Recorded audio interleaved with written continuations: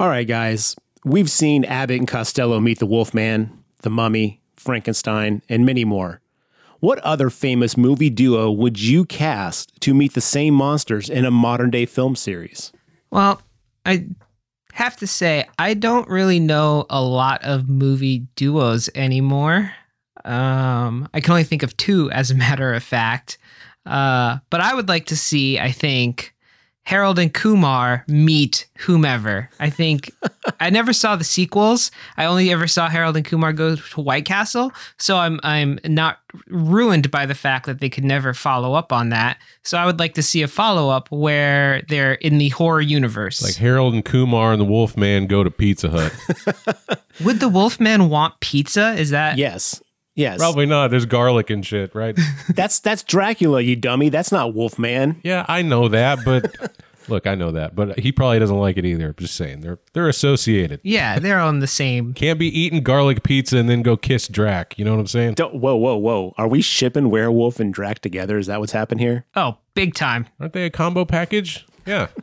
I assume Wolfman would want to go to like Franklin's Barbecue or something like that.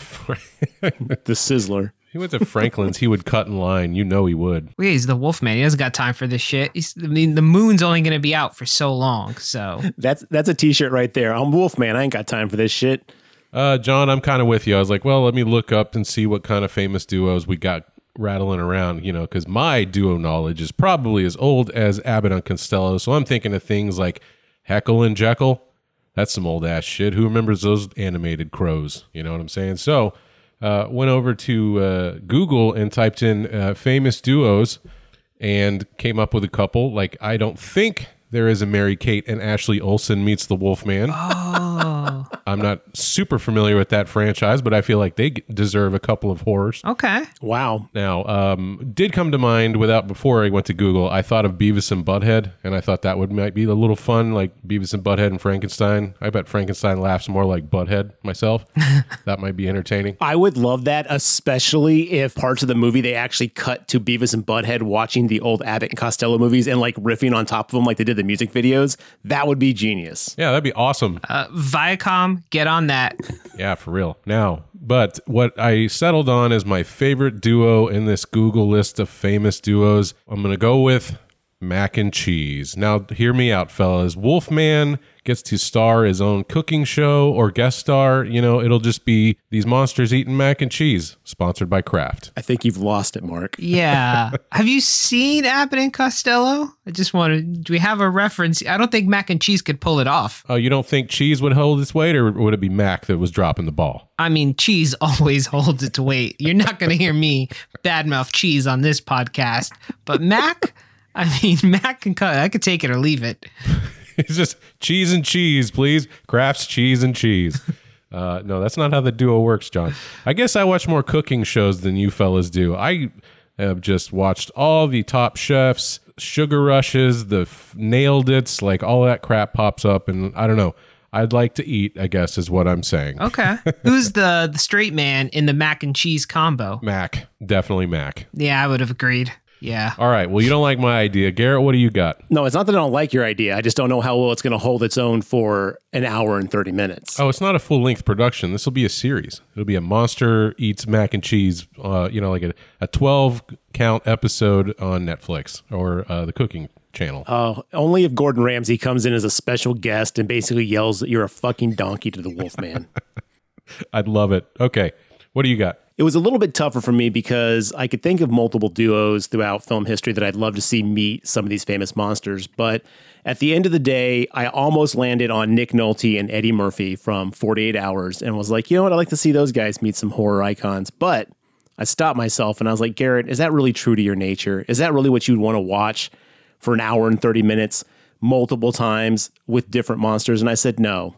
My duo would be Zed and Sweet Chuck from Police Academy, Bobcat Goldthwait. I can't remember the little nerdy guy's name, but I would love to see those two meet the famous monsters because I think that dynamic and that duo, that's got entertainment written all over it. Yeah, I think Bobcat with anybody would be pretty entertaining. I'm sorry, Garrett, I don't remember the other guy. It's been so long since I've seen the Police Academies. Other than Mahoney, I don't remember the other characters. Two tower. Tall tower, high tower. There it is. It took a minute. It's in there, but it's in the back, behind all my receipts and, all the cooking shows. The Police Academy's buried in a drawer back there. as it should be in most cases. I don't know. I think that would be fun. I was thinking for characters that would be, because Abbott and Costello had a very unique style to them. An interaction that could actually play off itself without having to have any kind of like external device to kind of like push that plot along. So I was trying to think of characters that I think could like do the same thing in case we didn't have the monster on the screen at all times. So I had to go with something that meant a lot to me, and unfortunately, Police Academy was it. I have to say to our audience, if y'all have not seen Abbott and Costello Meet the Wolfman or any of these, go watch them. They are, 60 years old now, but they're still hilarious. When I was growing up, my family had a tape of Abbott and Costello Meet the Wolfman. I think that was my introduction to Universal Monsters. I watched that tape like 5 million times. I could probably quote it. Such a great, hilarious movie. Yeah, definitely recommend probably the first round of comedy horrors, would you say? Yeah, I would think so. Yeah, I'd say that's fair. Cool. We'll get out there and watch it, and let's go ahead and get into today's episode.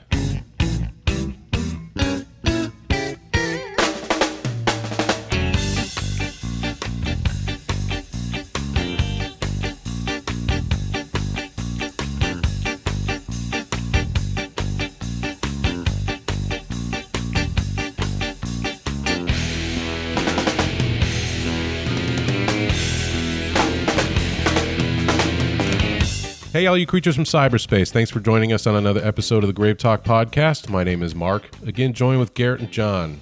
Fellas, how we doing today? Is life returning back to normal after the snowpocalypse Texas went through? Well, unfortunately, I just used a Biz Marquee Yo MTV Raps card as a toothpick because I couldn't find my dental floss. So I'm making all sorts of poor life choices right now. So I'm not the one to ask on that. My life has returned more back to normal than that, so I guess it's all relative. Garrett, I got some dental floss if you need it. Just holler, and I'll come by and drop it off. I've got some. I just don't know where it is right now. So fair enough. All right. Well, what have you guys been up to since the last time? It's been a minute. Yeah, we lost a couple weeks there. We couldn't get an episode out, so apologies to the listeners, but thanks for sticking with us while we got our shit together after the power grid went down. Yeah, that was wild.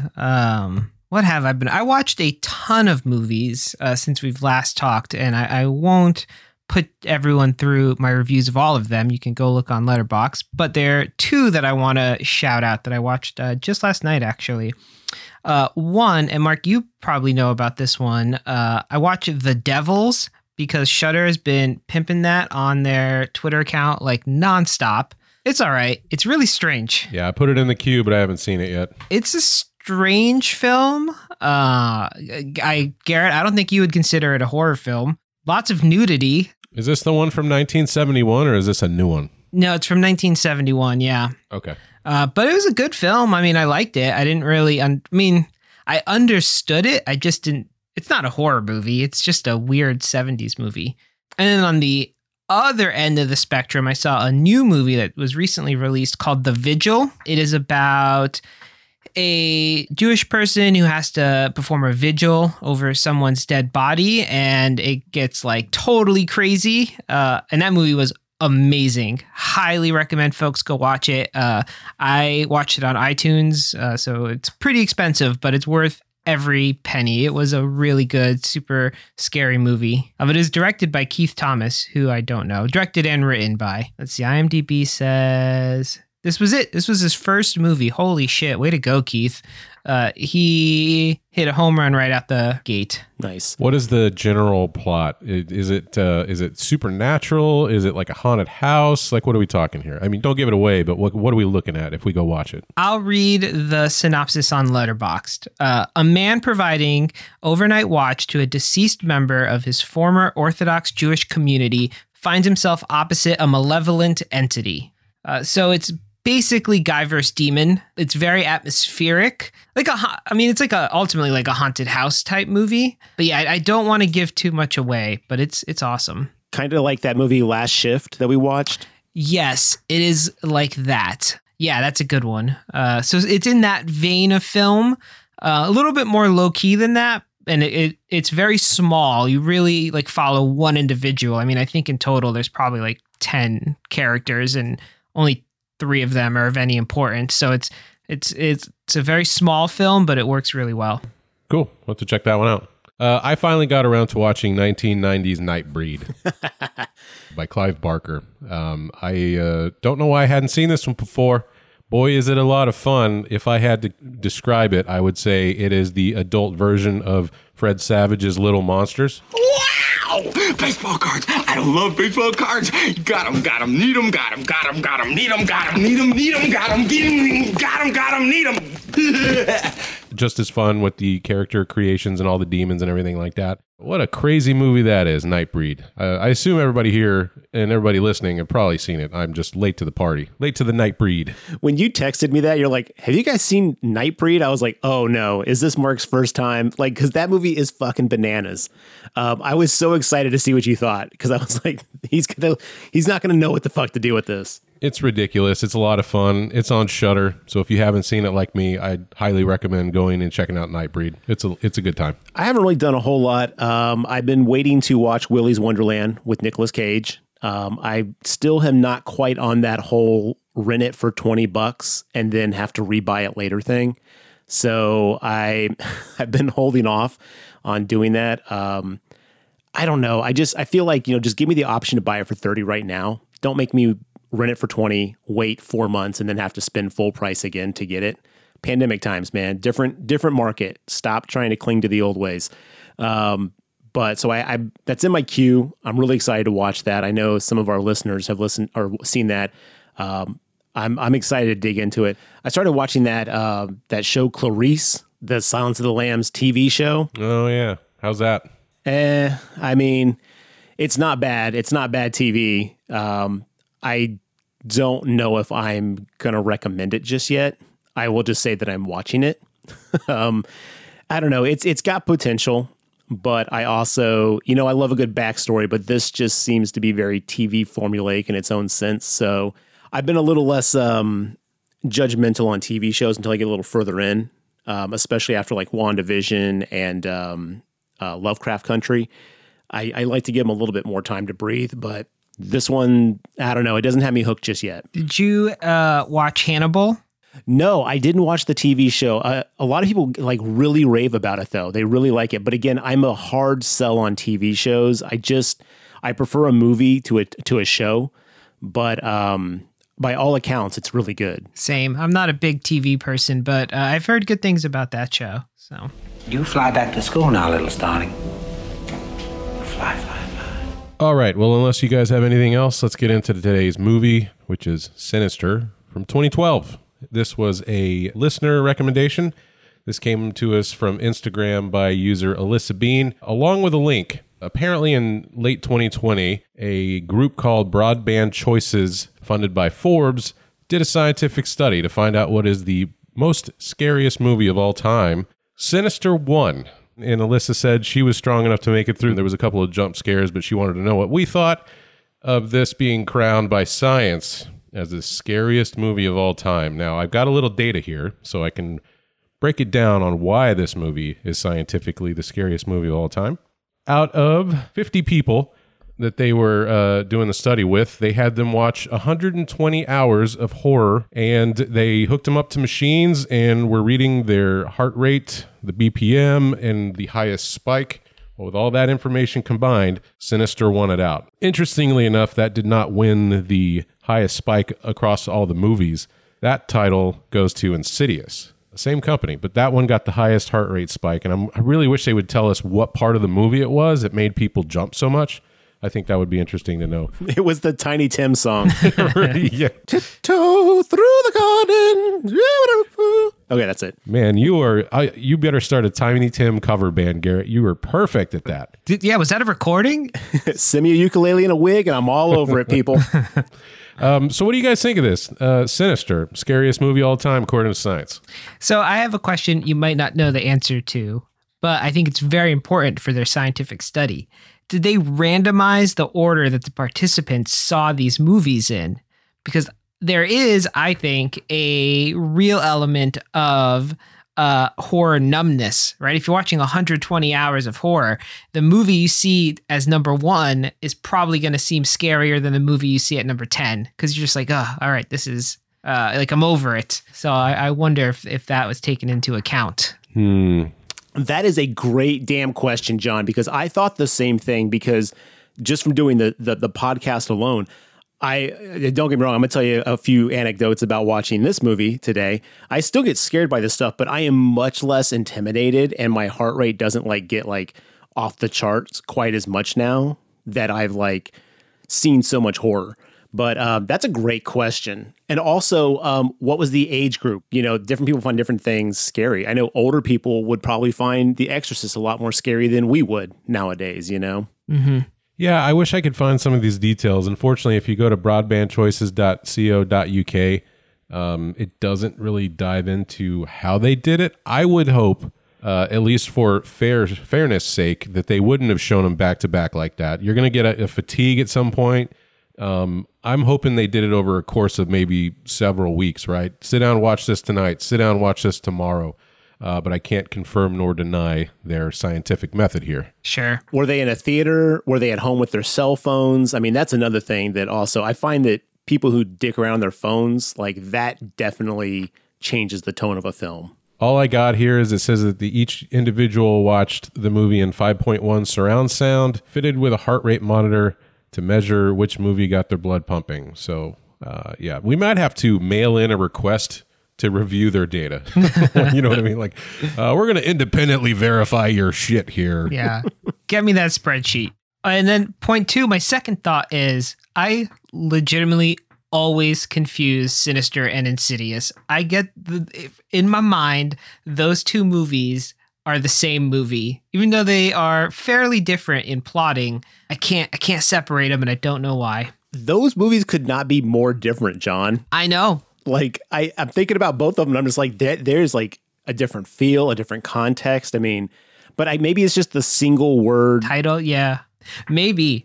They're going to run out of their thesaurus words pretty soon. Hurry up, Blumhouse. Think of some new things to call your movies. Has there been a horror movie just called Scary yet? Somebody get on that. Here's the movies that came in after Sinister for the scariest movie. Number 2, Insidious. Number 3, The Conjuring. Number 4, Hereditary. Number 5, Paranormal Activity. Number 6, It Follows. Number 7, Conjuring 2. Number 8, The Babadook. Number 9, The Descent. And number 10, The Visit. So I'm not terribly surprised by their list. I think those all are fairly legitimately scary movies, except The Babadook. I actually turned that movie off. I know I'm weird. I did not get into that one. I mean, I agree with you on Babadook, but Paranormal Activity, that ranked that high? Oh, man. Okay, go ahead. Assume their blood pressure was rising because they were getting mad at Mika. Mika? Good point. But another notable thing about this list is they're all 2000s movies. Yeah, that's immediately what struck me on this list. Now, there's a list of 50, right? So I can look through and see that there are some other ones. Like Nightmare on Elm Street is number 13. Halloween is 14. Texas Chainsaw is 15. The Exorcist, surprisingly enough, comes in at 17. So the back of the box guys got some updating to do, based on science anyway. Could you imagine seeing the scariest movie since Sinister being used seriously? Could you imagine basically writing The Exorcist and then being Paranormal Activity? We got beat by Paranormal Activity? Right. Now, here's the nitpick on this science that I'm going to throw out there, guys. Just an example, right? Number 24 is the original Alien, okay? So what do we know about Alien? That's a slow burn. That's all about atmosphere. If you got a heart monitor hooked up to you, you're really just going to gauge jump scares, loud bangs, and all the bullshit that we get tired of in these horror movies. True. You know what I mean? So I don't think this study is very scientific. I think, we can tell when your heartbeat goes up. Okay, you got it. Which one has the most blood pressure changing events in one movie? Then Sinister wins. You know what I'm saying?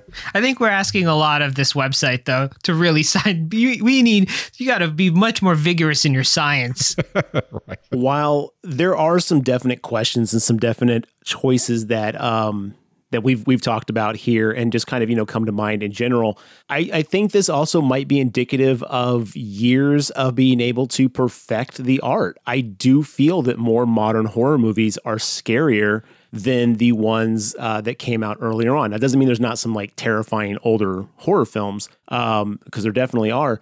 But I think we've been able to hone the craft to a point where we are able to, I don't want to say manipulate the audience, but in a way manipulate the audience to kind of control their experience better. The concept of The Exorcist was terrifying back then. Nowadays, it's less so because we've been inundated with so much. The idea of Texas Chainsaw Massacre, the original, was horrifying. But like we did an episode on the movie and we didn't really find it that scary. I mean, it was definitely messed up, but I think this is just a natural evolution of horror filmmakers just getting better at what they do and knowing what the audience legitimately responds to. And to that note, I'm going to go on record and say while Sinister is not the scariest movie I've ever seen, in my opinion, this definitely is in my top 5 of scariest films. This movie scared the shit out of me. And every time I watch it, it scares the shit out of me. In fact, I was watching it on my iPad at one point because I had to do some dishes, and the room was just bright enough to where when the scene changed and the screen went dark, I saw my reflection in the iPad. I legitimately jumped. I scared the shit out of myself because the movie just had me on edge the whole time. And Blumhouse, Cargill, the writers on this did such an amazing job of keeping that tension high throughout the entire film. I legitimately felt tight and tense when it ended because I was just like, oh, wow, this just had me on edge the whole time. So there's something to this study. I definitely think all the questions we've had are valid questions as far as the true buck stops here validity of it. But I think it's a fun little experiment. Well, let's go around the room real quick before we jump deep into the movie. Let's go ahead and say, looking at the science or the scientific data as presented at face value, do you agree Sinister, scariest movie all time? And if not, which one is?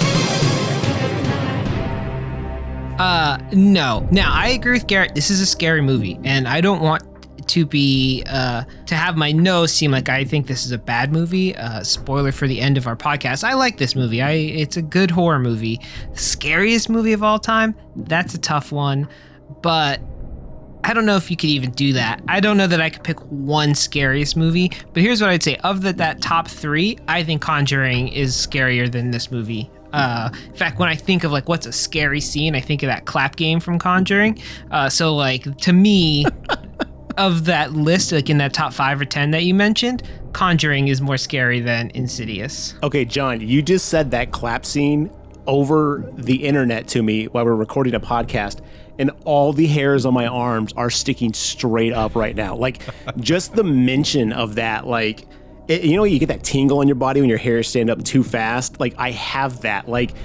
I would have to sort of. Oh man, that's tough. Because this is a thinker. I would definitely say Conjuring is overall the scarier concept and the scarier storyline for me. I would say Sinister has better jump scares and much better tension. As keeping the tension high the entire time. But I'm going to say something super controversial. I kind of think the Texas Chainsaw Massacre remake was one of the scariest horror films I've ever seen. I would put it in my top 3, if not at the number 1 slot. That movie was fucking scary the entire time, and it's so intense. I just rewatched that movie, I don't know, maybe a week ago, and I agree, Garrett. It holds up so well. What a great remake. And yeah, that one's pretty intense, too. Goes a little long, but man, great movie. Well, for me, I don't think Sinister is the scariest movie I ever saw. There was a couple jump scares that got me, but I thought a lot of them, basically, we've been doing this for a long time now, so I kind of know when they're going to pop up and do the things.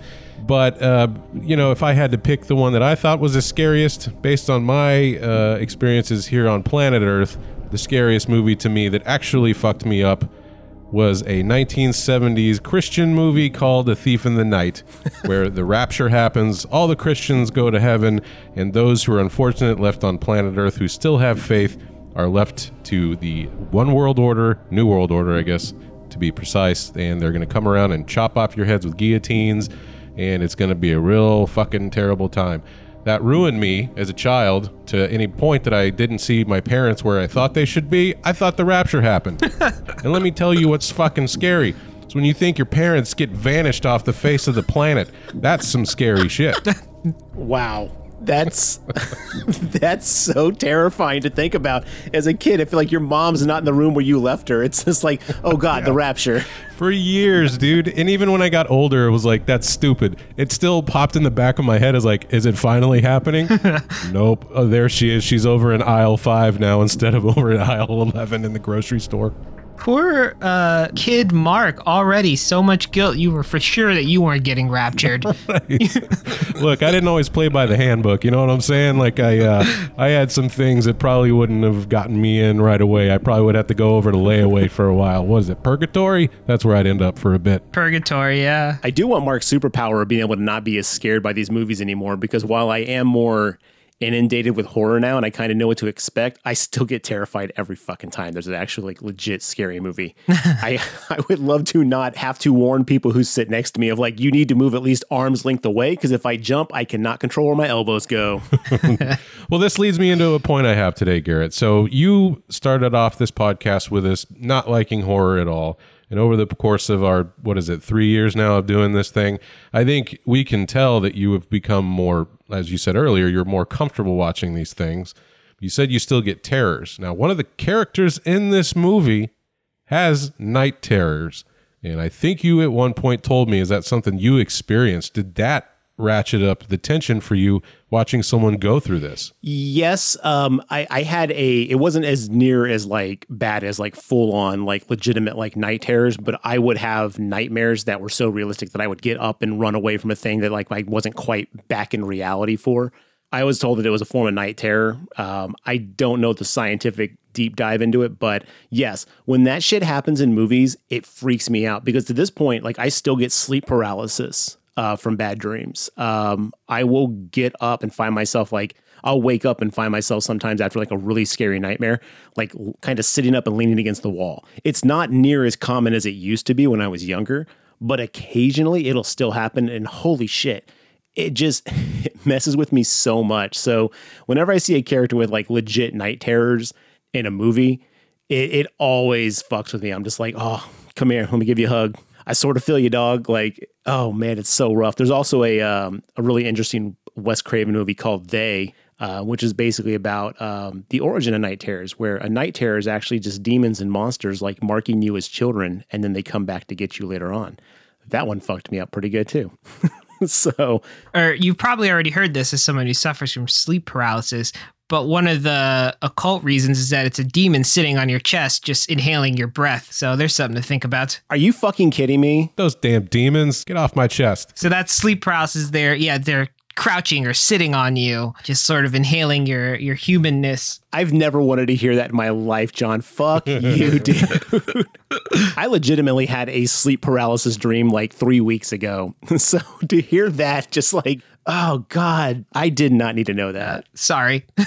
Dude, sleep paralysis fucks with you good. That shit is frightening as hell. I've had that a couple times where your brain wakes up, but your body doesn't. And you're like, I can't move. Holy crap. But yeah, I mean, as you said, Mark, at the start of this and throughout the podcast history, as our longtime listeners will know, I've come to learn that it wasn't that I hated horror.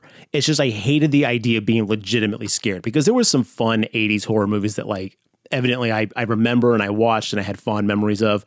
It's the stuff like Sinister and The Conjuring, Insidious, like The Exorcist, things that really deal with like the ethereal, unseen demons, the dark nature of, like that kind of stuff. I avoided it because I just didn't handle it well. And to be fair, I handle it better now, but I still have issues with it. So yeah, it's been a really interesting journey. I thought about writing about it just because I find myself seeing trailers for films that I know would scare the ever-living fuck out of me. There was one called Lights Out. I don't know if that movie's any good, but the trailer alone, I immediately saw the trailer. I turned on every light in my house. Wouldn't turn them off for a while. Like I just was not comfortable with the lights out in my house. I found myself now, like in the past, I would have avoided that shit like the plague. Now I find myself kind of like more like, all right, let's push these limits. Let's see what we can deal with here. So I'd say that's the biggest transformation of me during this podcast is like, I wanna get in the water, but I'm also really terrified it's going to be freezing. You know, that'd be interesting if you do decide to write about that. I've got some friends, and one of them is I got some friends. Can you believe it? People like me. I have a friend who can't believe that anybody would want to sit through and get scared and watch this stuff, and he also has nightmares too. So maybe if you do write about it, Garrett, that'd be interesting to see what your findings are, and maybe explain to someone like him why you decide that you enjoy doing this. You know, that could be cool. Does that person like roller coasters, or are they anti-roller coasters too? Good question. I should find that out, but I don't know. Yeah. And I agree, Garrett. That would be super interesting. I will say Lights Out, not the best movie. Interesting thing about that, though, is it became a movie off of a YouTube short, or I guess it was submitted to a film festival, but then got famous off of YouTube, led to the person to get a contract to make the movie. And then that director went on to direct Shazam, which was gangster. So there's an interesting career path. Oh, nice. Yeah, Shazam was good. Very good. Okay, well, let's talk about Sinister. So this one was directed by Scott Derrickson, written along with C. Cargill, I believe. Is that right? Yeah, C. Robert Cargill. And looking through Scott Derrickson's IMDb, he has gone on to do quite a few things, and he's up to do the Doctor Strange in the Multiverse of Madness. Is that correct? He was doing that. I don't know all the details, but I believe they left that project for something else. Okay. He did do the original, though, right? Yes. This is our second Scott movie, right? Didn't he do that bad and not his fault, maybe, but the Hellraiser movie we did a while back? Yes. Yeah, my man Scott has had quite the glow up. He from Hellraiser Inferno to Doctor Strange. That's a career. There's his autobiography title. Yeah. Well, he also did Exorcism of Emily Rose, right? We did that one on the podcast as well. That was one of the first exorcism ones I saw outside of The Exorcist, obviously. Yeah, that one was pretty good. And he did the Day the Earth Stood Still. I watched that one. Not a bad movie. It was one of those remakes, though. I was like, there's no reason for this to exist. But it was competently done. Agreed. And let's see, C. Robert Cargill, I know that name has been mentioned several times. He's involved with the Doctor Strange property too, right? Yes, correct. He was one of the writers. Him and Scott Derrickson were writers for the original Doctor Strange. He also writes a lot of novels. He has a handful of novels under his belt. I believe like one's Day Zero and Sea of Rust. They're pretty good. I'd recommend checking out his books if you like these stories. Okay, so in this one, we've got Ethan Hawke as Ellison Oswalt, Juliet Rylance as Tracy, Fred Thompson as the sheriff, James Ransoni as Deputy so-and-so. We got Michael Hall D'Adrio as Trevor, and Claire Foley as Ashley. Where do I know James Ransoni from, Garrett? He was in the It remakes. He was the adult version of... Oh, that's right. Yeah. Eddie. Yes, Eddie. And he was also in The Wire. He was in season 2 of The Wire. He was the dude who had the duck that he fed alcohol to. Anyway, you know James Ransoni. He's been in some stuff. He's been in some solid stuff, and everything he does, he's fantastic in. Very good. Yeah. Well, watching the movie, I just kept looking at him. I was like, dude, where do I know you from? I'm going to look that up later. And I forgot. So he's been in a lot of things. Yeah, for sure. All right. Here's what the back of the DVD has to say about Sinister.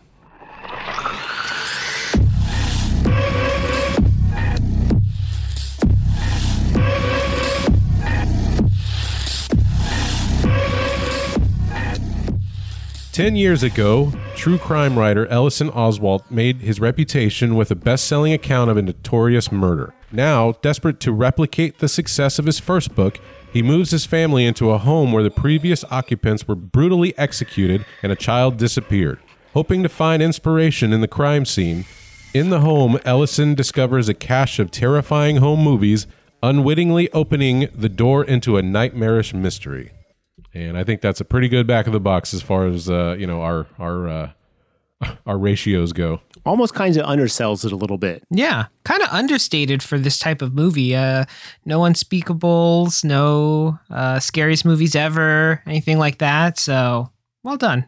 That's true. I agree with that. Good work, back of the box. All right, this one's sitting at a 63%.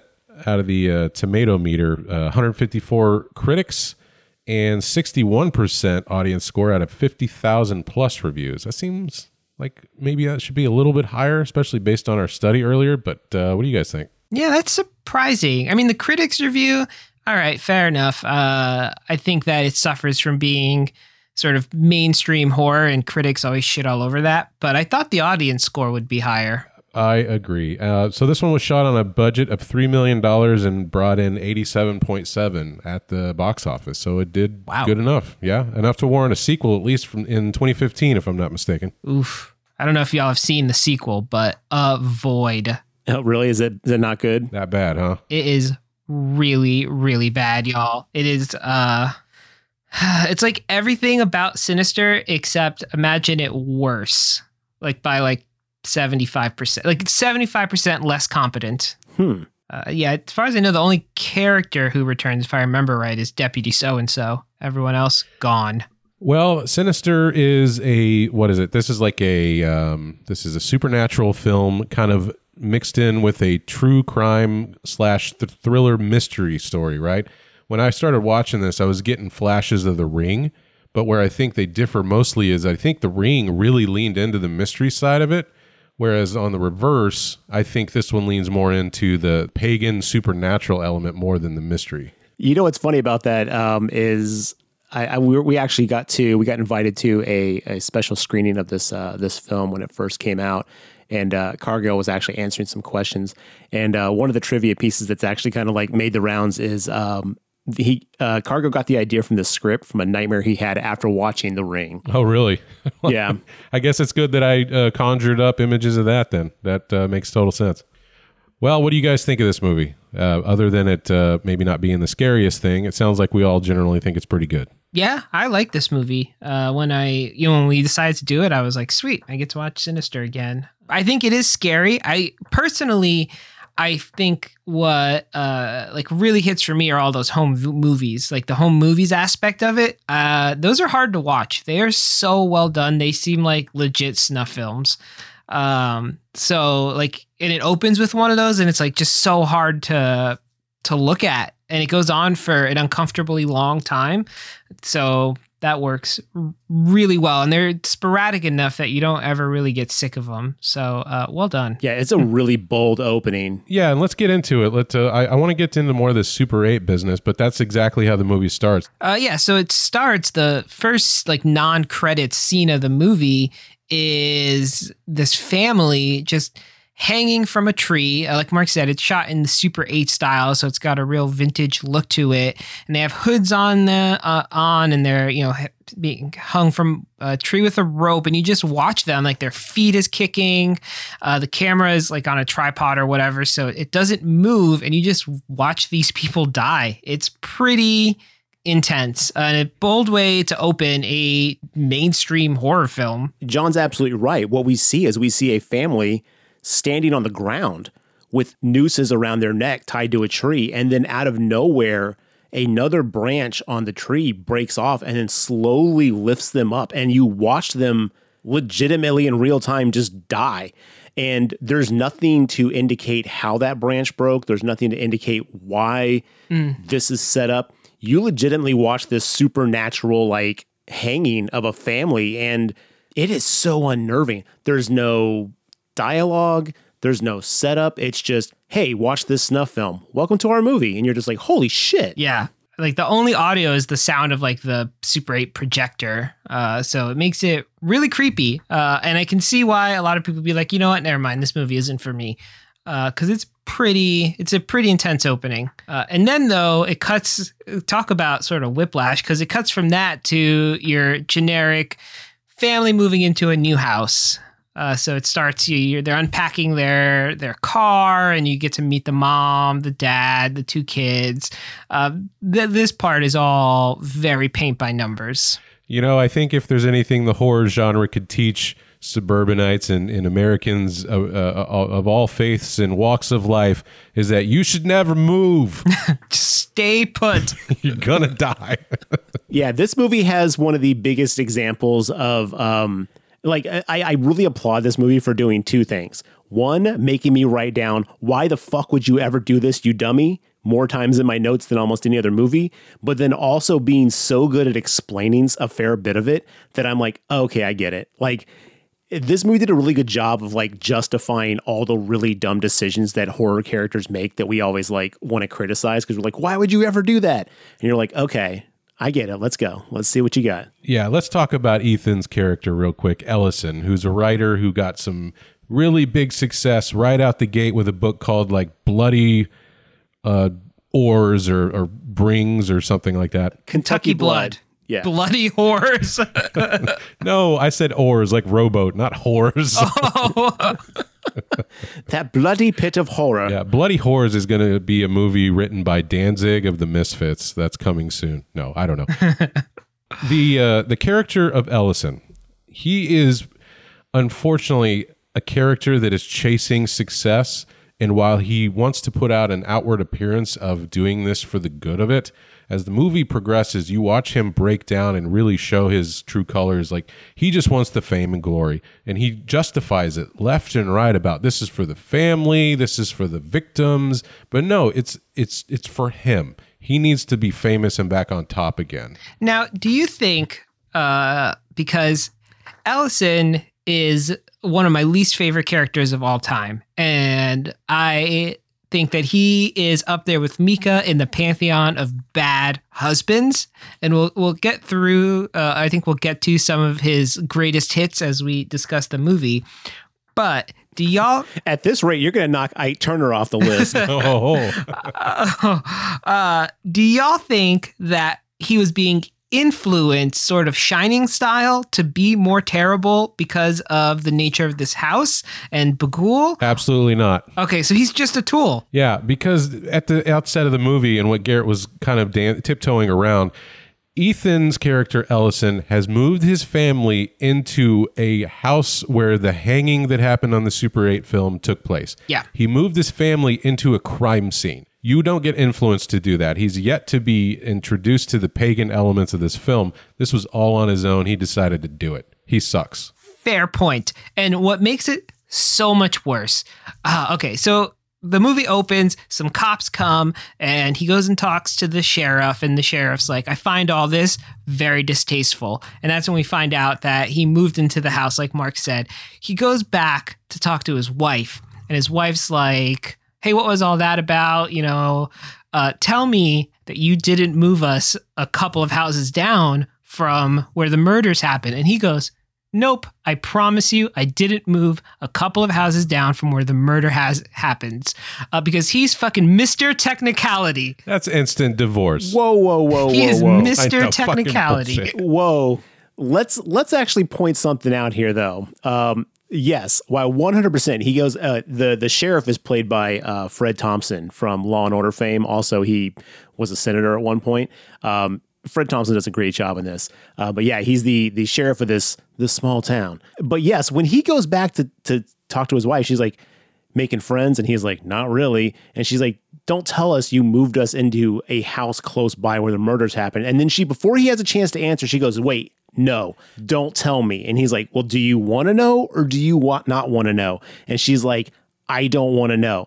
Now, this is something that people do in life sometimes that I'm always just like, really like, oh no, you obviously want to know. Like you should want to know this. Yeah, she specifically tells him not to tell her, and then he doesn't. Now, granted, he is a fucking prick for doing this, but he does get off on this one instance on the technicality that she says, don't tell me. No, because he could have just said nothing. She goes, you know what? Don't tell me. But instead of just dropping it, after she says that, he goes, I promise. Oh, yeah. I did not move you a couple of houses down from a murder scene. Okay, yes. An unnecessary dick move. Yeah, I cannot forgive him for that. He's guilty as charged. I'm sorry, Garrett. Yeah. Yeah, he takes his out and then blows it out of the water by basically being like, you're right. I'm not going to lie to you. But here's a lie. It's like, no, bro. How long did he think that this lie was going to be able to continue. His kids are going to go to the school. His wife is going to live in this community. There's no way that this was going to be able to be a secret. So he just lied, like, for fun. He's like, you know what? I want to argue about this later. I can't understand. Some guy who apparently can go find evidence and clues that the cops miss in all these fucking cold cases. He sure fucking missed that one. Right? I mean, come on, dude. And not only that, the cops are like there, like 4 of them are there when he goes and talks to the sheriff.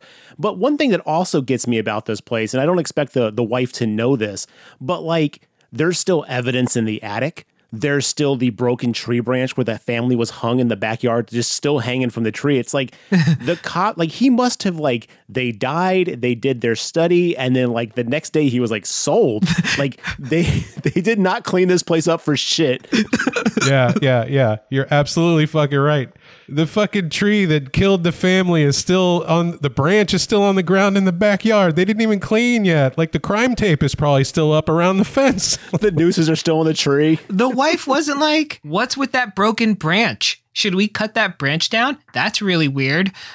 She had no questions. Now, the evidence I'm going to give a pass on. Yes. I think Bagul hid the evidence and then made it appear. I don't think that they left that just sitting in the attic. The tree branch, though, yeah, it's like, come on. But they would have cleaned that branch up. And day one, when his son comes home from school, he's already drawing the dead family on the chalkboard at school. It's like, bro, you didn't even make it 24 hours before your family found out what's going on, or at least one of the members. That's after the son has the night terror. And I think at that point, that's Bagul's like influence, honestly. I don't even know if the kids told him that. Yeah, and let me just say real quick before we move on from it, Garrett, is that if he had moved into the house by himself, totally permissible. Mm-hmm. I don't care if he was by himself, but he brought his family with him, and that's a fuck up. You don't do that. Yes, he lies to his wife. Mistake number 1. Well, mistake number 2. Mistake number 1 was basically moving into a murder house. Wait, holy shit. Mistake number 0. Did he buy this house without showing it to his wife? Oh, yeah, you're right. Did she not come with the real estate agent? Because, I mean, the agent would have probably been like,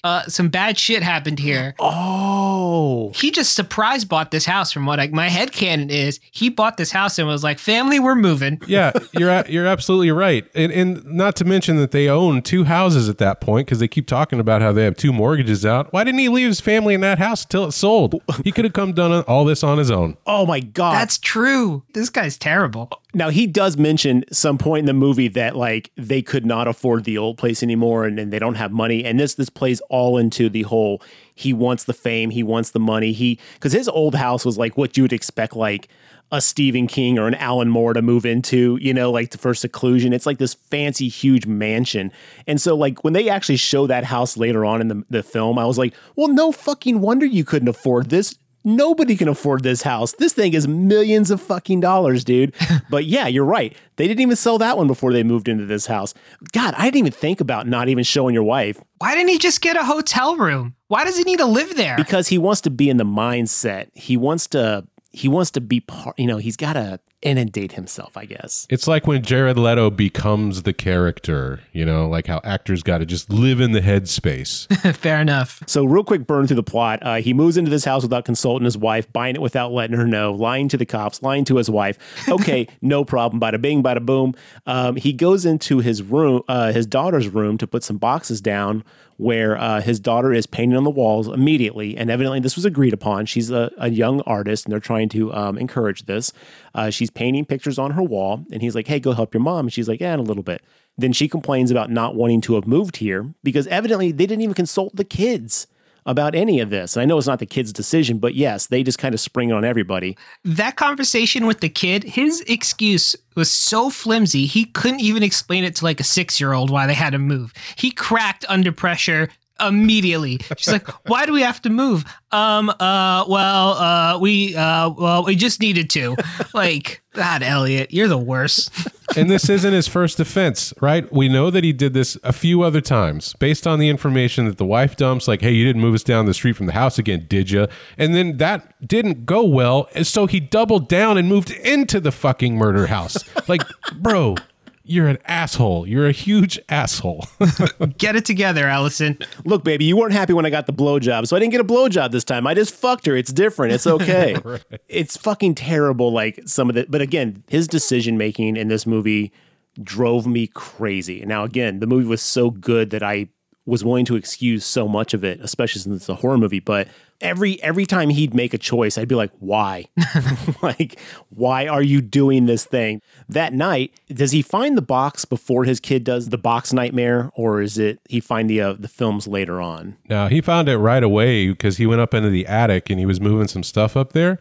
And then a scorpion popped out and he dropped the box on top and crushed the scorpion, which revealed a hidden panel in the attic where these videos were. To lead that off, though, he hears a loud thump. And I'm not talking like, oh man, a lamp fell over. I'm talking a human-sized thump in the attic up above him. So what does he do?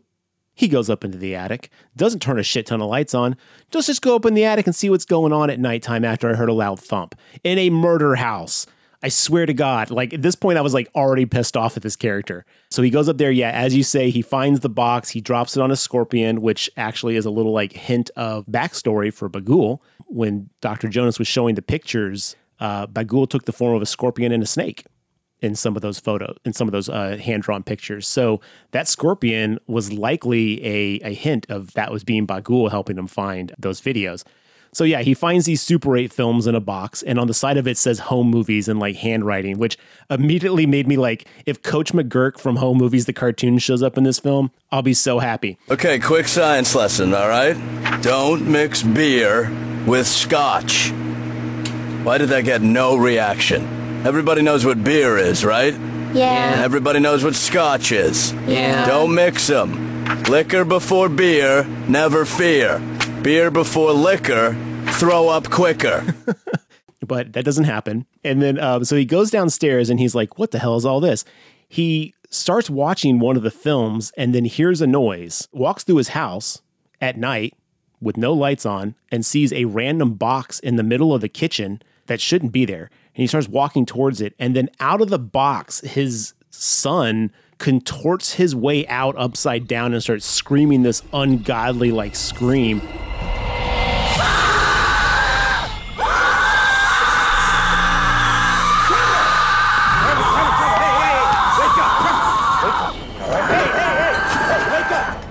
And he freaks out, but then he immediately is like, oh, that's my kid. He grabs him. The wife's like, what's going on? He's like, he's having a night terror. They run him outside into the yard. And then they're like, wake up. And he's like, where in the yard? And at that point, the kid says something like, I had a bad dream about people who died here or something like that. The kids are tapped into something. And then the next day or something like that, that's when the kid draws it on the board. Okay. Yeah. And I think it's important to note that, after we see the Super 8 murders at the beginning of the movie, we find out that there's a missing child, right? There's a daughter that's missing. And when this kid unfolded himself out of the box, I thought it was the missing child. I didn't realize it was his own kid at first. I did too.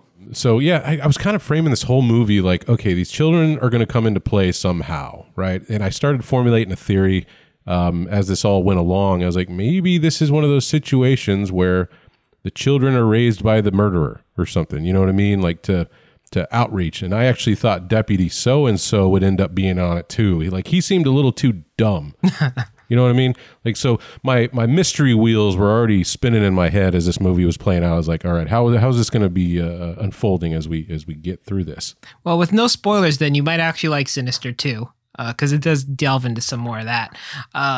But there is one conversation that happens very early in the movie, too, between Ellison and his wife that kind of ratchets it up the tension on him, which I think is supposed to make us feel for him more, because he's like, I think I'm really on to something. They're in bed together. He's like, I think I'm really on to something. I need your support. And then she goes, look, I totally have your back. But also, if this doesn't work out, I'm taking the kids and I'm going to my sister's. Damn, man, that is not really having his back. But Ellison's an asshole, so I get it. Well, we find out that he's had a lot of misses. He's had one hit, and then he's had quite a few misses. I feel like the wife has indulged his like, fine, you want to be a novelist, I'm willing to like support you for this multiple times. Yeah. She's like, okay, fool me once, shame on me. Fool me twice, shame on you. Fool me 3 times, I'm taking the kids and going to my sister's, you know? You bought a house without me, Ellison.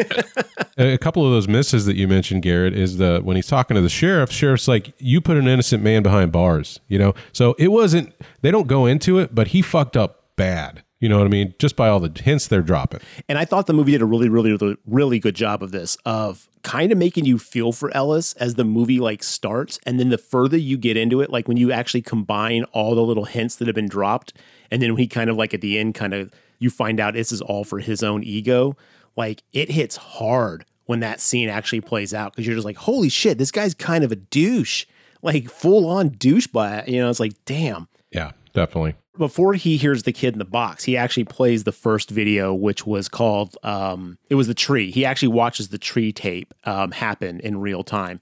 And then that's when he hears the kid in the box.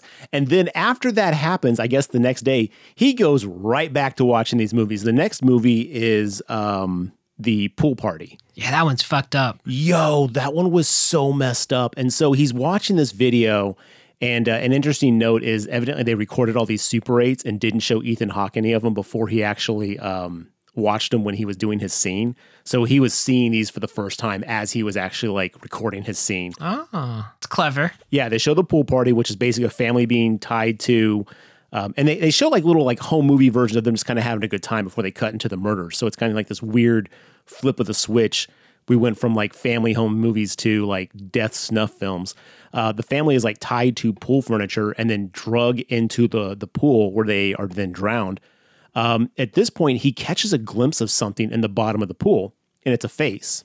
And we'll later learn that this is Bagul or Boogie, aka the Boogeyman, in the bottom of the pool. And he's like, what the fuck? And then he goes back and I think he looks for Bagul in other videos. And he helpfully, my favorite part of this movie is they have to show something, right? So they show him writing down like these questions, and it's like, who filmed the movie is one of the questions. And I think was like, where are they is another one. It's just like really generic questions for him to put on his vision board. And I laugh every time I see them. One thing he did during that scene also that cracked me up is earlier when he was writing questions, he's like, who is Stephanie? And then he underlines Stephanie. And it's like, you don't have to underline the thing you just wrote. You know it's important, bro. That emphasis was for us, not him. I know.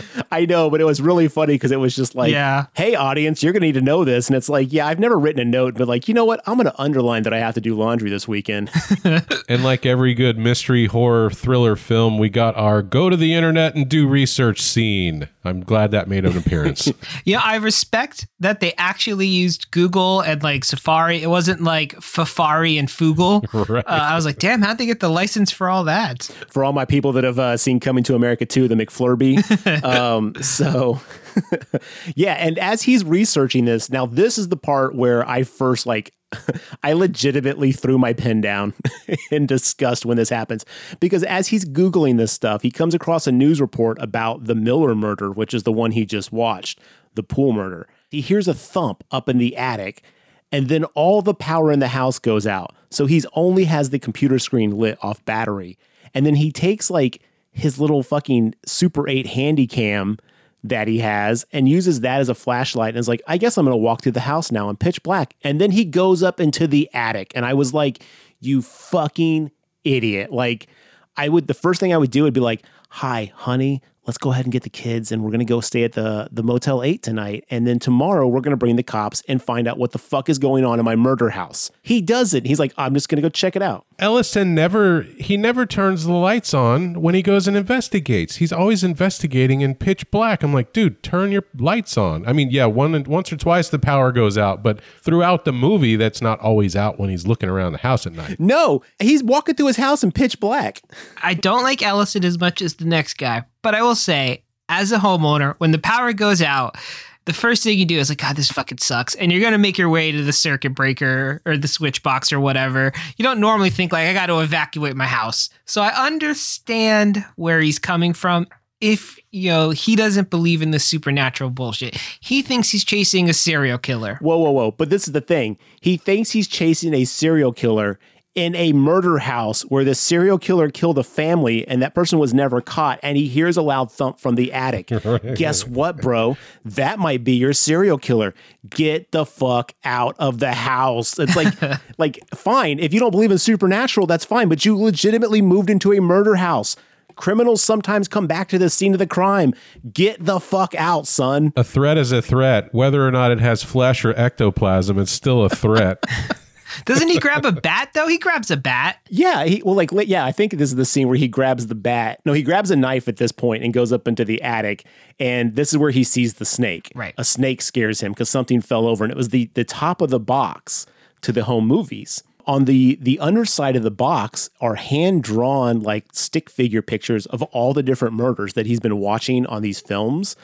And so it's like, oh my God. And the names match up and he's like, that's pool party. That's, barbecue time, like whatever it is. You're like, what the fuck, dude? Like at this point, it's all adding up, son. And I understand you're trying to do a book, but you have a family, you have a wife, you have kids. Like at some point be like, hey, go stay with your wife and your sister. Take the kids. The formula we're going to get throughout this is like every night he's going to watch a new tape and get spooked, right? Right.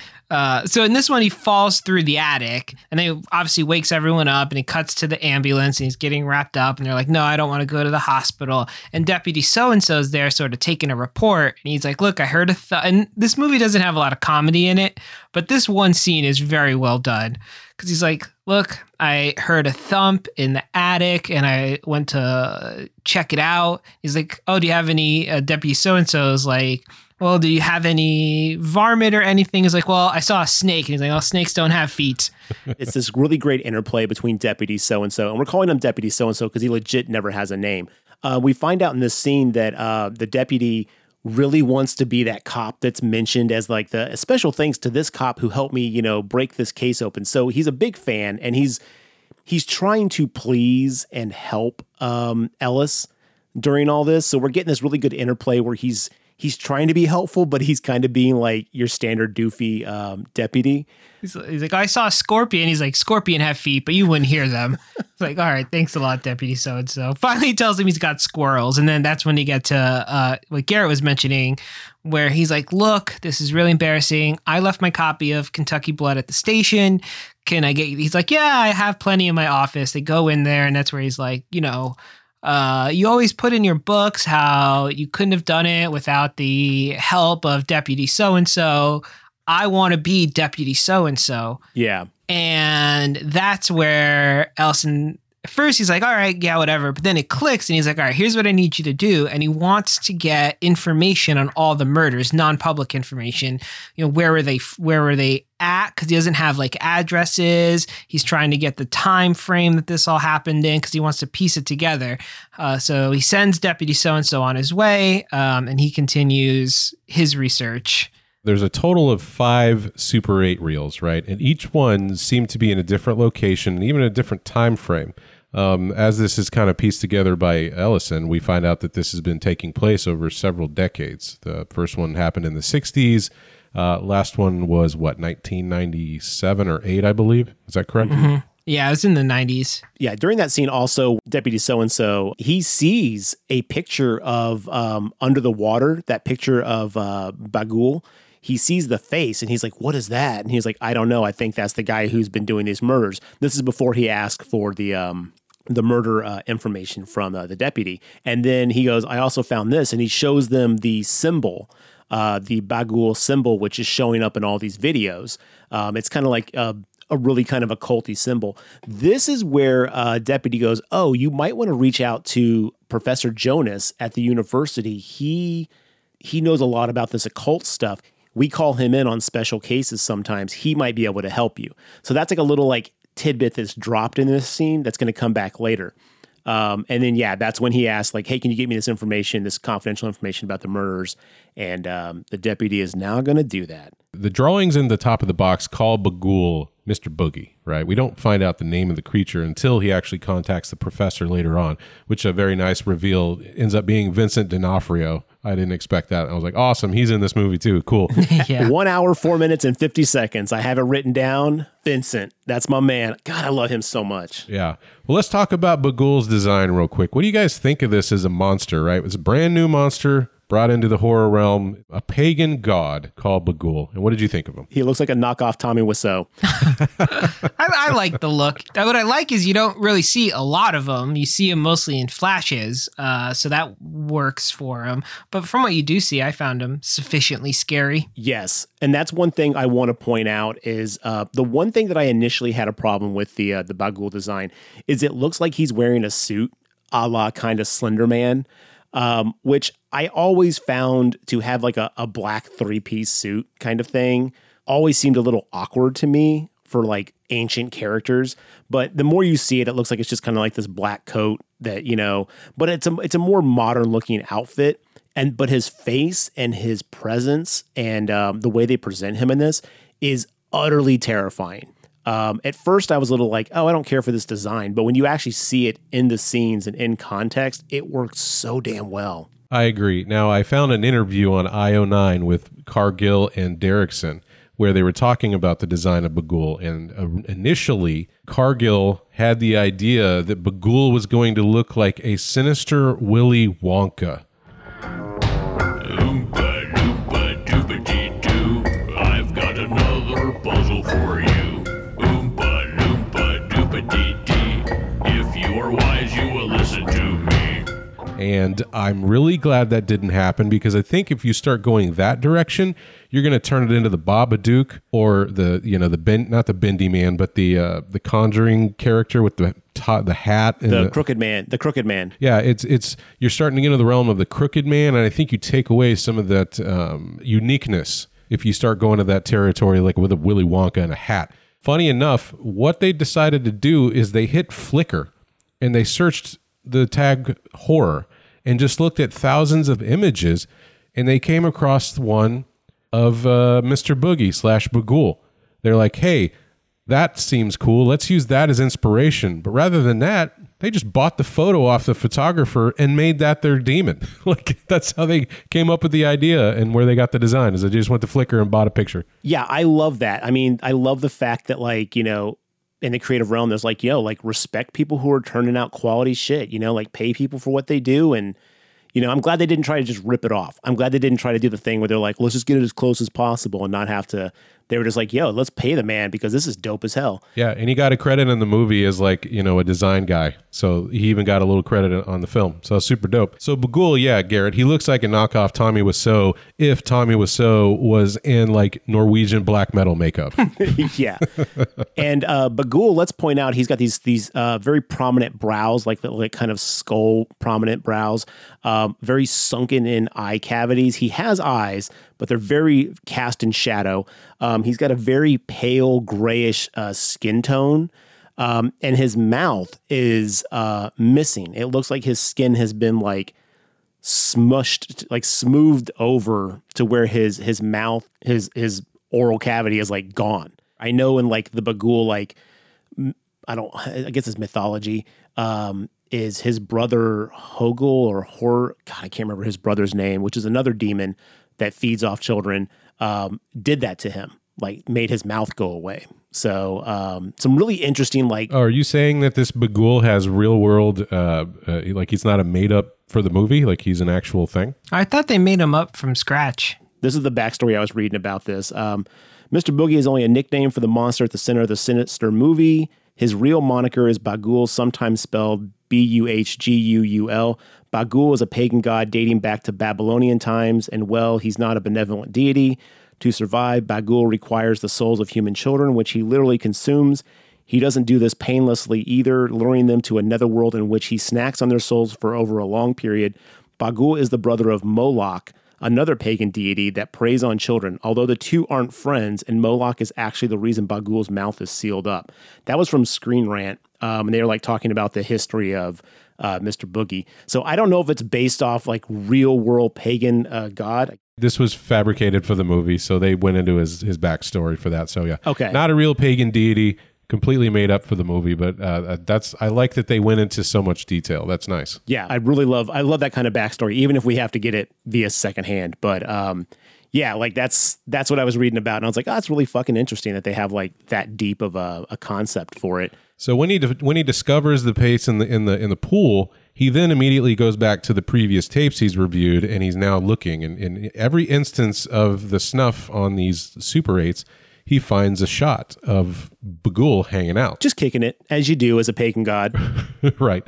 The next thing that happens is he wakes up and the film is auto-playing. The Super 8 is auto-playing in the other room. He wakes up to the sound of the Super 8 reel playing, and he's like, what the fuck? And he walks into the room, And again, it's like, dude, why the fuck would you ever do this? So this is where he's watching it, and he has it playing on the Super 8, but it's also playing on his computer.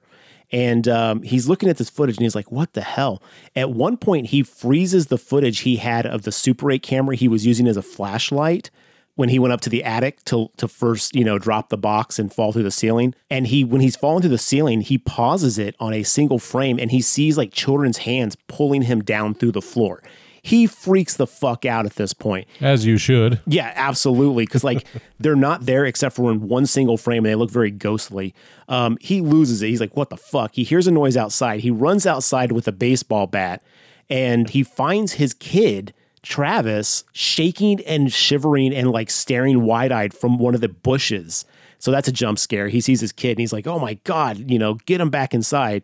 He gets the kid inside. His wife is like, what the fuck is going on? He's like, I'll tell you in a second. I got to go back outside and get something I left. He goes back outside to get his bat, and there's like this Rottweiler out there just like growling at him. And he's kind of looking at the dog, and the dog's looking at him. And he's like, look, I'm going to grab this bat, and I'm going to leave. Okay, dog, don't fuck with me. I won't fuck with you. And behind him, in this kind of well-lit like clearing in between the bushes, is the children that have been missing from all the snuff films, like in shadow, like standing there behind him. And you find out the dog's actually growling at them. He goes inside, and they're like, look, I found the kid outside. She's like, I'll call the doctor in the morning. That scene just ends. And then I think it's like the next day or whatever, he's in the office doing his work, and he hears his wife be like, Allison, and he rushes out, and the little girl has drawn the hanging on the wall outside the room. Well, she draws the kid, Stephanie. The missing kid. Yeah, sorry. Because she's like, oh, that used to be her room. And so she wanted me to draw it. And then it like clicks for the wife. And she's like, go to your room. And then they go in, and they have the big blowout where she's like, you promised me. And he's like, well, technically, my promise is truthful. Piece of shit.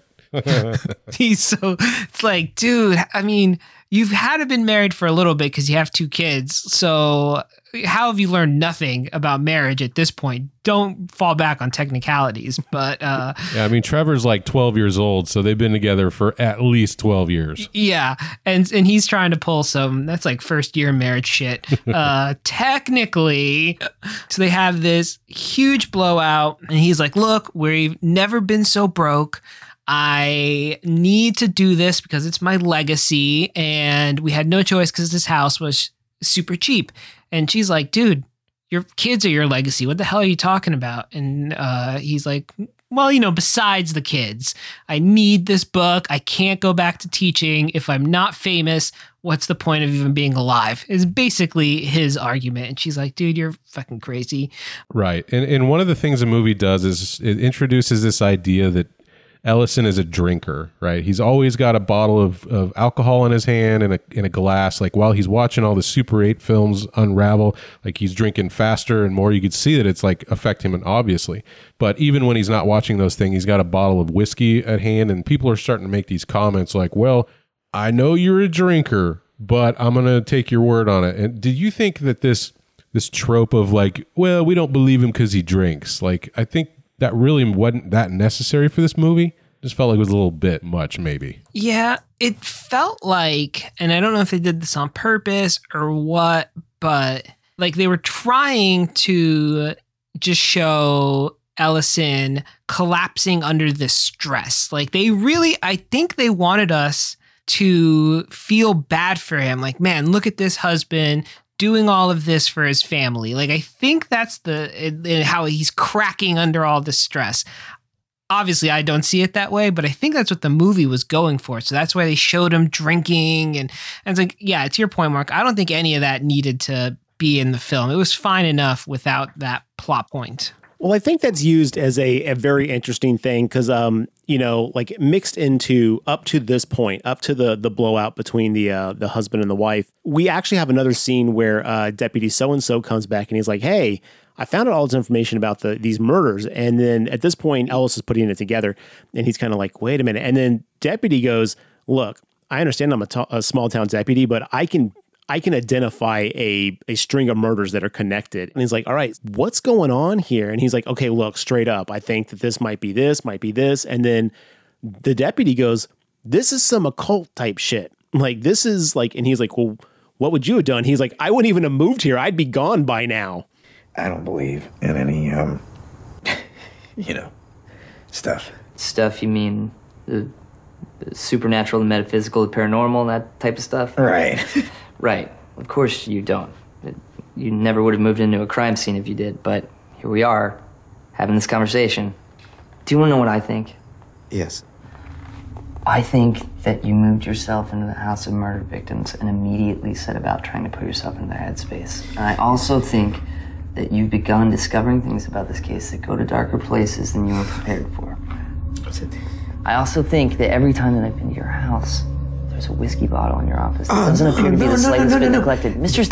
Oswald, listen, I'm not saying that you have a drinking problem. Right, okay. I don't think that, nor do I think that you're making any of this up to get attention. I don't think that. What I do think is that you are under so much stress, you put yourself under so much stress that your mind is trying to process all of it at once.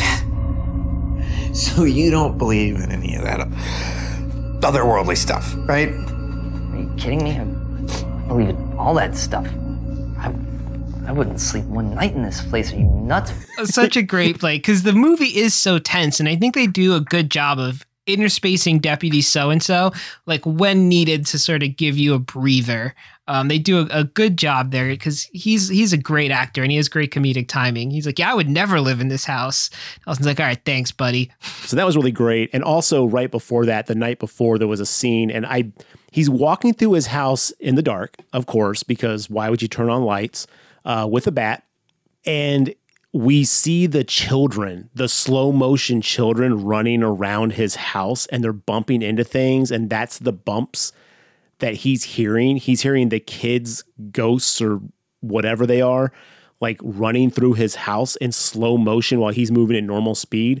And they're like creeping right behind him and they're going, shh, putting their finger over their mouth. And, what did you guys think of that scene? Because I thought that was super freaking effective. I thought it went on a little bit long, but man, the tension in that scene was so good for me. Yeah, that was a really good one. I agree with your assessment. I liked it, but it did go on just a bit long. Yeah. That was a really good one. I agree. A little long, but the idea was cool. So the next major plot development is they're in bed and he hears the Super 8 film playing again by itself. And he's like, what in the fucking fuck? Now I have a question because I know that you guys subscribe to a 1950s lifestyle and sleep in separate beds from your wife, so you don't share a bed. And that's totally cool, you guys. I mean, do your thing. But I know that both of you are married. So I had a question. When you wake up at night and get out of bed, does your wife wake up and acknowledge that you're getting up? Not always. It depends. Like how loud. I mean, I try to be super quiet about it just to not wake her up and vice versa, right? But I think if a Super 8 was loud enough to wake me up, I would probably wake her up as well. Yeah, and not to mention, while he's exploring his house like 4 or 5 nights in a row where he's being haunted by these quote unquote ghost kids, and he's being loud, if not the bumps and bangs and everything else going on. He even, like, when he fell through and he's like screaming and like, why is the whole house not awake right now? Mm-hmm. You know what I mean? Like, they should be up and be like, Dad, what the fuck, Mom, Dad's hanging from the attic again. But yeah, no, he gets up out of bed after hearing the Super 8 player. And I was like, and the wife is just laying there completely unfazed. He goes through the house. He goes to where the Super 8 player is and to the office, and it's not there. It's not playing. And he's like, where the fuck is this sound coming from? He goes up the stairs and he hears the Super 8 player playing up in the attic. And in typical ingenious Ellis fashion, it's like, after all this shit, sure, let's go check it out. Let's go see what's in the attic playing the Super 8 tape. So he climbs up the attic stairs and peers his head up through the attic hole so he can just see what's up there. Now, I am going to go on record. This trope in horror will never not be terrifying for me. Raising your head up into an attic and then barely being able to scan the horizon of what's in there, what's above you, what's behind your head, what's in front of your head waiting for you, like that will always just terrify me to no end. But he pokes his head up into the attic, and sure enough, there's all the missing children sitting on the floor, crisscross applesauce, watching the Super 8 film on the wall, and then they all turn their head and look at him and go, shh.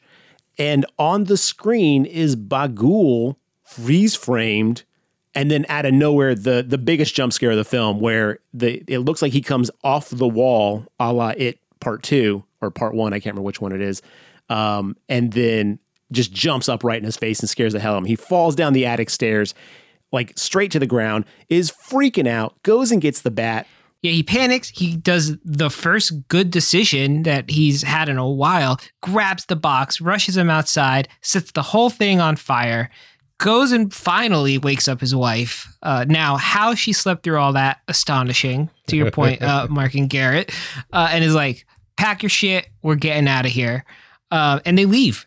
And I totally respect that. I was like, that is good decision. Let's elaborate on the moment. So he grabs this box full of Super 8 films. He takes it outside. He has a burn barrel, just because why not?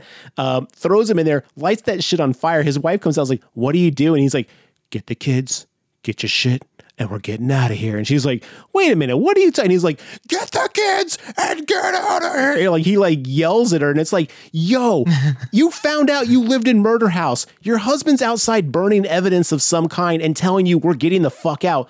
Don't question it. Be like, how fast can I pack a suitcase? Like, that should be the only... God, it drives me crazy when this stuff happens in films, because I'm just like, everyone needs to take living in a murder house or a death cult or whatever way more seriously than they do. I gotta go back to one thing you had mentioned, Garrett, about the attic business. Well, yes, that trope I would never just stick my head in an attic. But can I tell you that horror movies totally made me think that every single house just comes with a full-size attic. I've lived in many houses and I've had zero so far. I've had shitty crawl spaces, but no, just full-size attic. So I got to tell you, the prevalence of attics seems to be declining in America. That's a good point. Most attics are pretty small, at least here in Texas, from our experience. I will say this, as someone who did live in a place with a full-size attic at one point, fuck that. Fuck everything about that. Fuck anything about it full. If an attic is not something that requires me to crawl on hands and knees through, then that means whatever else is up there can run at full speed standing up. So fuck that noise. Fuck full-size attics. Oh man, yeah, it drives me crazy, attic scenes. I'm just like, I'm done. Oh man, they're so effective. But anyway. What do you guys think of the soundtrack? We didn't talk about it up front, but like throughout the movie, it's mostly just very disturbing, mood setting, thumping, like, I don't know what to call it exactly, but it's just like pulsating, unnerving sound effects. What did you guys think of this?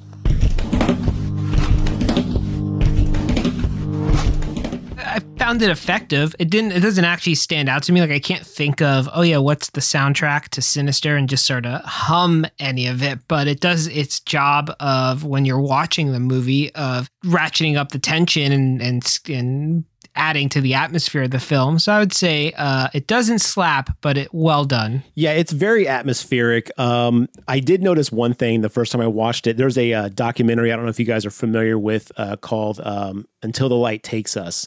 It's about the black metal movement and some of the people who kind of founded that up in Norway and stuff like that. And it's super creepy and unnerving and just kind of like, it's very interesting.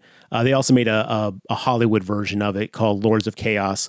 But in that documentary, that song Gyroscope, that with the chanting going on in it that plays when he's burning the films and also during the credits of this movie, that song plays in that. So to hear that in this movie, I was like, yo, that's a good choice. Like, that shit's super unnerving. It will not let you relax. And I think that was a really good job of using a soundtrack that does amplify the uneasiness. And maybe that's one of the things that played into to people's constant high tension heart rate type stuff. Yeah, I bet so. Like, a lot of the hauntings that Ellison goes through are almost dreamlike, right? Nightmarish.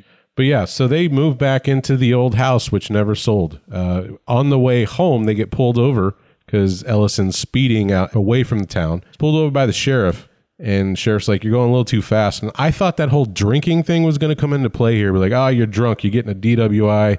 family, go back to the house and we're throwing you in jail, right? No, that doesn't come into play at all. He's like, he's like, Sheriff, I'm taking your advice. I'm getting the hell out of town and I'm putting miles between me and the house. And he's like, all right, well, I don't see any reason to get your autograph on this ticket. Tears it up and says, get going. Were you okay with that, though? Because this whole time, the cop's like, I want you out of here. The sheriff's like, I don't think you should be here. I think this is a bad move. You need to leave. And in the middle of the night, he's got his family packed up and he's speeding away from the murder house. I feel like as a cop, I'd be like, maybe I need to go check out Murder House again. But he does ask him. He's like, you weren't run out of town, right? I don't want to read it in your book that you were mistreated or anything. And Ellison's like, no, nothing like that. I just changed my mind. I want to go home. Thank you. No bad things happened. So the cop does push a little bit. Well, he pushes to make sure that he's not going to be blamed for being an asshole cop. But the thing is, though, is he's like, nope, nothing like that, officer. Just want to get the fuck out of here at the middle of the night as fast as I can. See you later. And the cop's like, have a good one, buddy. It was nice to know. It's like, as a cop, I'd be like, cool.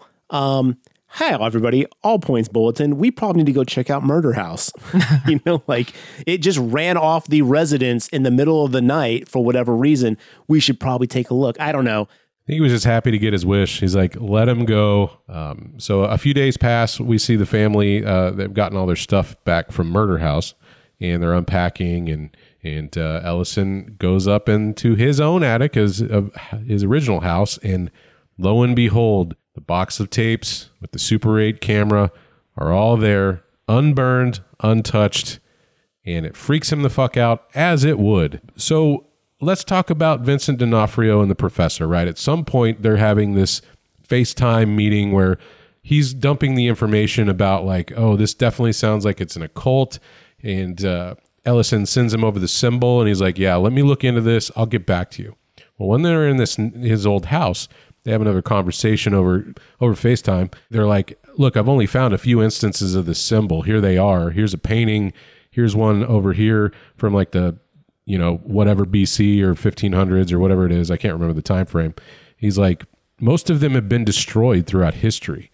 But the symbol is it's a portal or a pathway from Bagul's realm to ours. And he's like, oh shit. He's like, yeah, the thing is like every single one of those families, they all lived in one of the other murder victims' house at one point in time. And that's what ties them all together. So we find out that this symbol is actually what is linking everything together. And now that Ellison and his family have been exposed to it, he gets a phone call from Deputy so-and-so, and he's like, bro, why did you leave?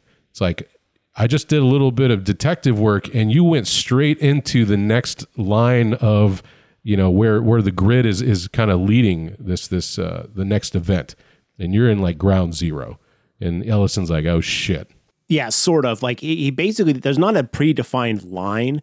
Basically, they find out the connection is like the family that got murdered lived in the house that a murder happened previously. Or since Ellis had just lived in one of the houses and moved to this house, now their their old mansion is now part of the lineage, the line of where murders can take place from Bagul. So we have like a paranormal activity situation here where the demon attaches to the person, not the house. So every time someone moved from house A to house B, the demon just came along for the ride, right? And now Ellison had brought him into this new house because he had left the old house. And now Bagul very happily just lives here now. Yeah. Well, yeah, I think he lives in any of the places that he's been that had been touched by his murder. I think you could have lived in any of the previous houses and still basically continue that that process. I think this is like a slow infection of like him spreading his ability to do that. Now, I do want to take a second here. I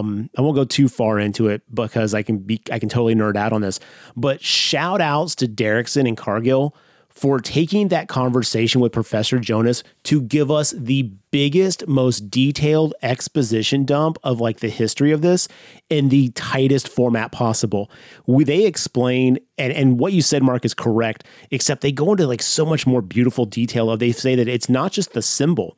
They believe that pictures of Bagul, not just the symbol, but any depictions of Bagul is how he can infect into our realm. Like, that's what allows him to go through. So by his face being in these films, that in itself is a portal.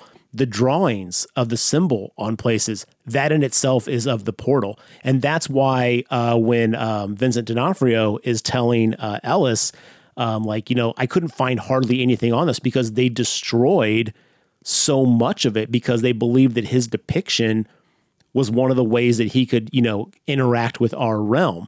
And that's when Ellis is like, well, what happens if you burn all this stuff? Like, what happens if you destroy this stuff? And he's like, are you asking about what they did? And then it's like, I gotta go, which was really dumb. It's like, this guy might be able to help you, dude. You should keep talking. But they did a great job of providing the backstory of how Bagul can actually access us, the forms he can take, the fact that he feeds on children is explained in this, which I thought was interesting because he takes one kid to go feed off them for a long period of time. But how are those ghost kids still around helping him out? Like, do they become his little minions? I don't know if that's explained in Sinister 2 or anything, but... Yeah, they go into it in Sinister 2, and they seem to be... I think they do explain it in Sinister 2, but I legitimately can't remember because I push that movie deep down into the recesses of my mind. But there is some... They explain it in some way because the premise of Sinister 2, I don't think this spoils it because I think it's in the trailer, is the children are trying to recruit these other two children. So these two kids can actually see the ghost kids and they come to them as friends. Well, we get that in this movie too. Right. So it's if you had seen Sinister 1 through the eyes of the kids, that's Sinister 2. But worse. Weird. Okay, yeah, because I thought that was really, because I was like, if he's feeding off of them, how are they still around helping him or running interference for him or whatever it is these kids are doing?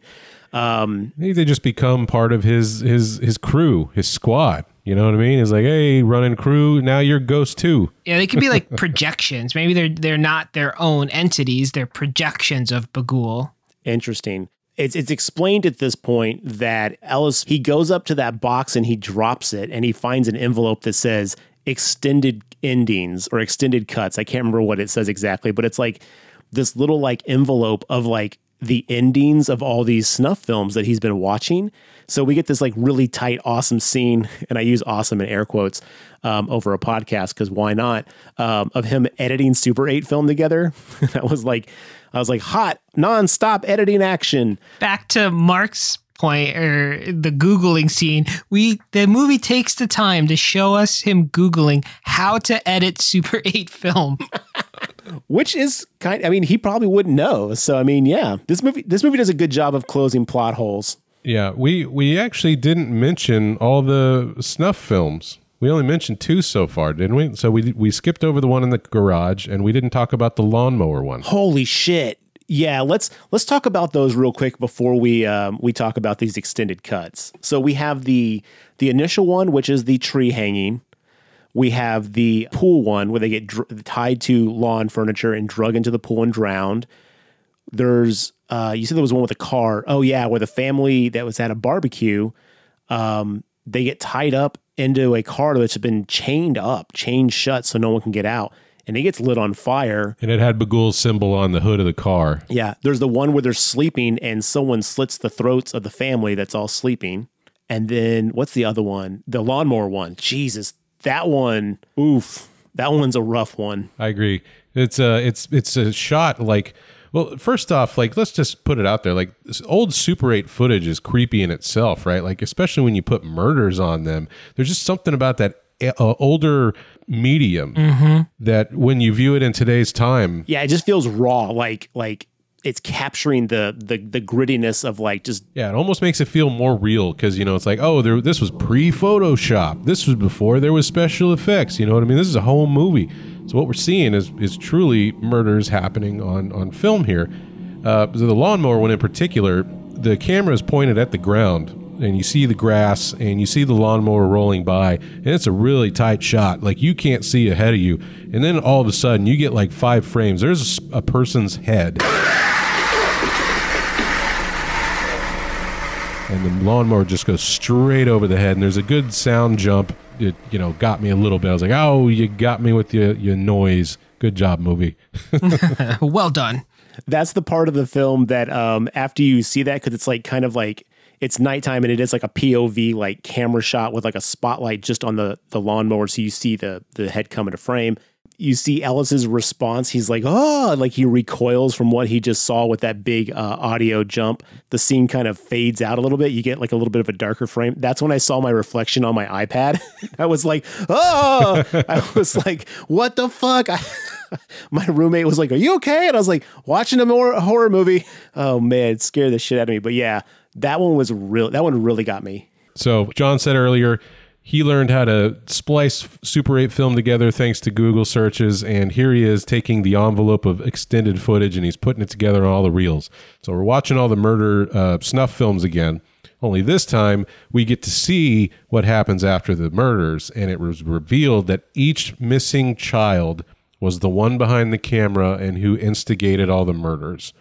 At this point in time, you start to put together, Ellison's daughter is now in that recruitment phase.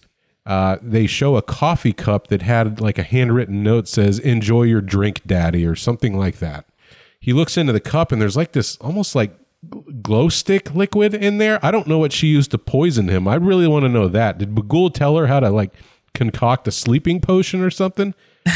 Well, it's got to be glow stick liquid. I think you nailed it. But the note, it says "Good night, Daddy." Yeah. At the last minute, I guess Bagul has a very dad joke sense of humor.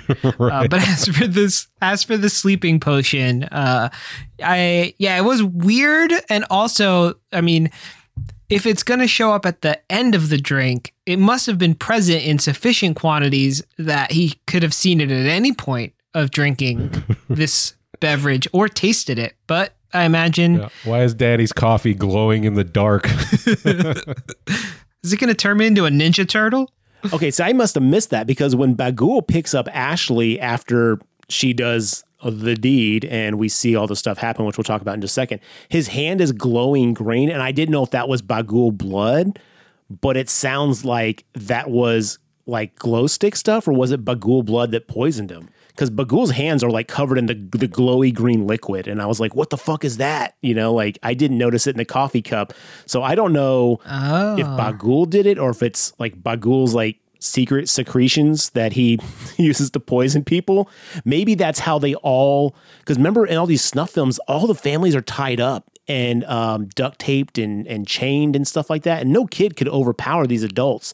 So maybe it is Bagul's like special sauce or whatever that he uses to incapacitate the families so these kids can actually put them in the situations they do, because no kid's going to be able to noose up 4 family members like by themselves. Like that's crazy. I didn't even think about that. That's messed up. But yeah, I don't know if you guys saw his hand was covered in that liquid. No, I didn't notice that. So yeah, maybe it's like Bagul blood. Yeah, that makes sense. So wrapping up the end of the film, here we go. Ellison is knocked out on the ground. He's fading in and out, and we see Ashley walk into frame, and she's got an axe and the Super 8 camera she's recording all this on. She then goes and mutilates her whole family.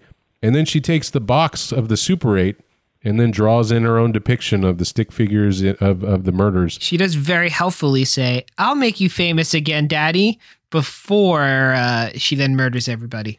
Yeah. I kind of liked that. I thought that was it was kind of dad jokey, as you guys mentioned, but I thought that was super impactful. I would agree. Because it played into his own ego, which was kind of his own downfall in this movie. No, it was good. I liked it too. And then as the Super 8's playing in the room, Ashley's kind of looking onto the screen. All the missing children there are staring back at her, and she's kind of mimicking their movements. And from out behind comes Bagul, and he takes her into the Super 8 film, and they walk off into whatever realm, I guess, Bagul calls home. That's the end of the movie. So he gets his kid to feed on, and, Ellis and his family are dead. I got to be honest. We see a lot of endings in horror movies that are almost telegraphed. Like, you kind of know what's coming. You kind of know. I thought this one did a really good job of, even though we kind of know what's happening, it did a good job of kind of subverting our expectations and kind of like, oh, shit, she's got an axe now. Oh, shit, she's drawing the picture. oh shit, she's in the movie. You know, like it was like every step of this end scene did a really good job of kind of not throwing me for a loop, but really kind of like, oh wow. Like it got me each time something new developed, because I kind of expected him to get the kid, but I didn't expect it to play out the way it did. I don't know if you guys saw it coming blatantly, but it really got me. I think it wrapped up nicely. You know, it didn't leave anything open really, other than, the questions that we've kind of raised right now, like what happens to the children afterwards? How long do they live? You know, how does that kind of stuff. But I think in terms of the story with Ellison, it's wrapped up really nicely. I think they did a good job.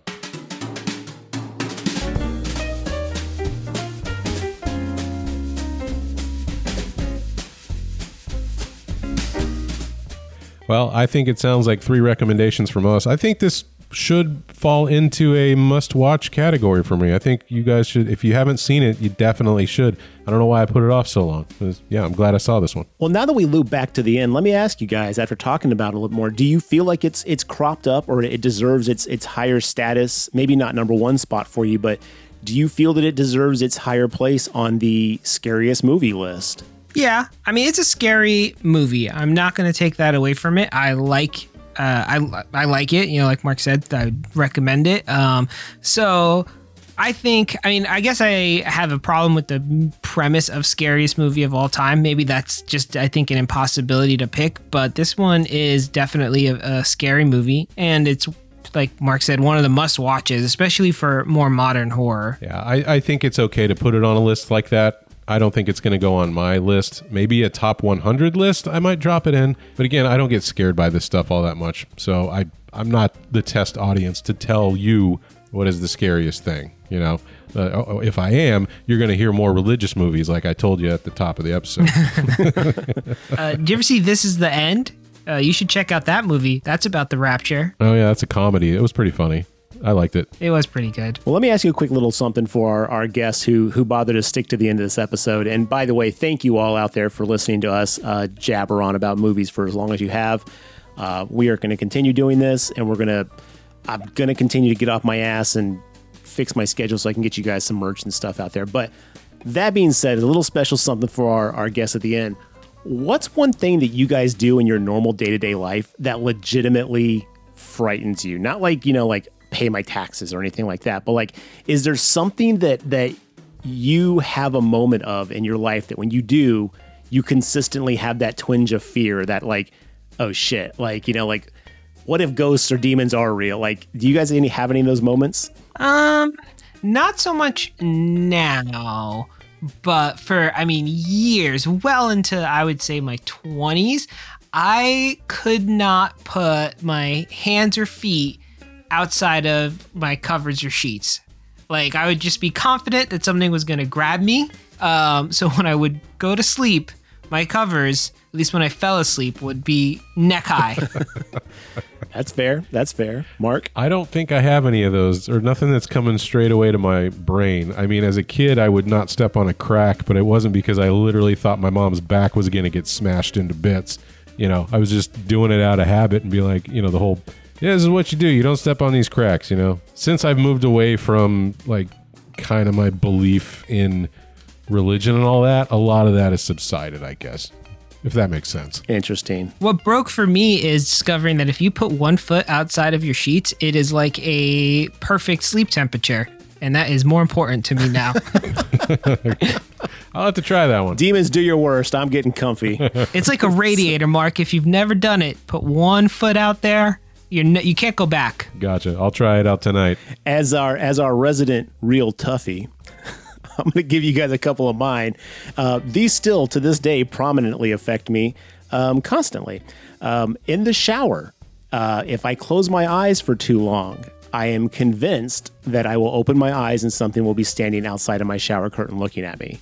When I shampoo my beard or, like wash my head and stuff like that, I do my best to keep one eye partially open. I do not know why. Is this a rational fear that I just know something is going to be standing there looking at me? Or when I open my eyes, it just disappeared, but it was there when I had my eyes closed. Another thing is a cracked closet will start opening itself by itself at any given time as soon as I get comfortable in my bed or on the couch.